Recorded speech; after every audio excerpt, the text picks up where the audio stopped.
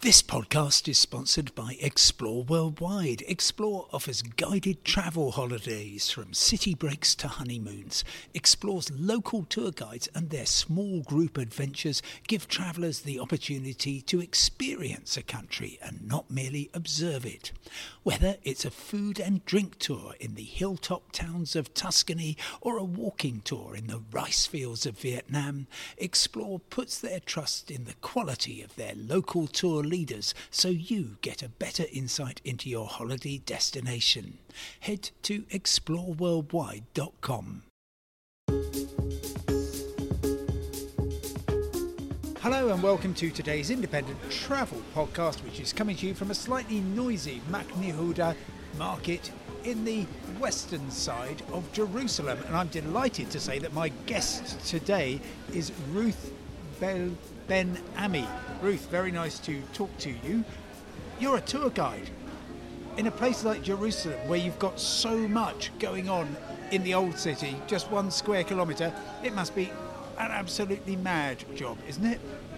Yes, it is. It's an amazing job to do. You can see always different people and to talk about different subjects, and it's always interesting and colorful and crazy. And this is one of the most interesting things in Jerusalem, and one of the most delightful in this crazy city, and I love it. But tell me about the old city, divided into different quarters. You've got the Jewish quarter, the Christian quarter, the Muslim quarter and the Armenian quarter. It's also, from what I have seen, really quite busy with pretty much the Middle East's entire annual quantity of tourists, all trying to get in and around at the same time. Yes, I feel that this is in a touristic area all over the world, that everybody wants to get to one place in the same time. Yes, and it feels like a crazy Middle East area, and I must say there is a huge influence from the Middle East because the Turkish ruled here for so many years, and we can see it and feel it and taste it. Many people come here because they are devoutly religious, whether Jewish, Christian, Islamic. But is there a lot for people who perhaps are not so spiritual? What about them? Can they enjoy Jerusalem even though they're perhaps not as religious? Yes. Yes, of course. Because, first of all, religions are interesting things.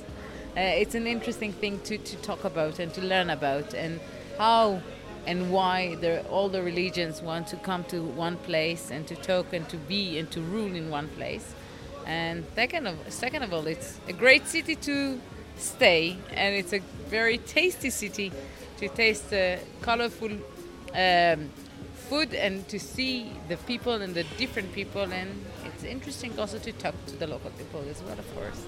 And to do that, you've brought me here to Yehuda, a fascinating area. It's just a couple of tram stops from the Jaffa Gate, the main gate into the old city. Tell me about this area.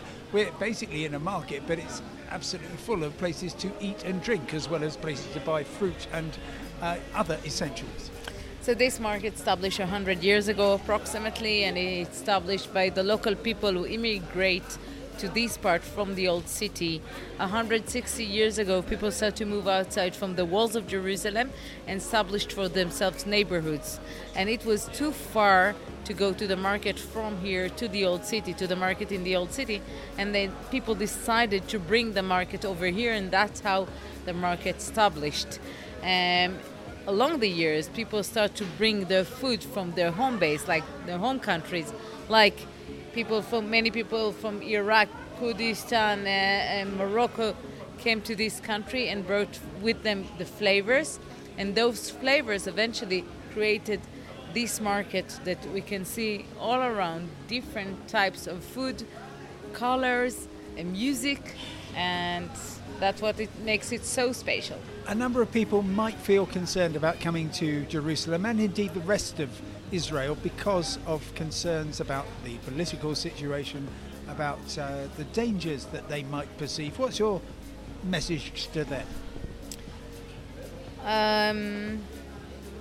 I know what we hear in the news, and I think that we need to listen less to the news, because sometimes it can give us a different picture than the real life. I'm not saying that sometimes when there is tense you can feel it, but not always it's like it sounds. Sometimes it sounds much worse than what it is, and just listen less to the news and come visit, and you'll see that there's really, the devil is pretty tiny. And what is the reward for people who come here? They will tell you. They will have a great time with great people, and a place that will give them a different point of view, I think, on life. Ruth Ben Ami, tour guide here in Jerusalem, thank you very much indeed for your time, and thank you for listening. Goodbye.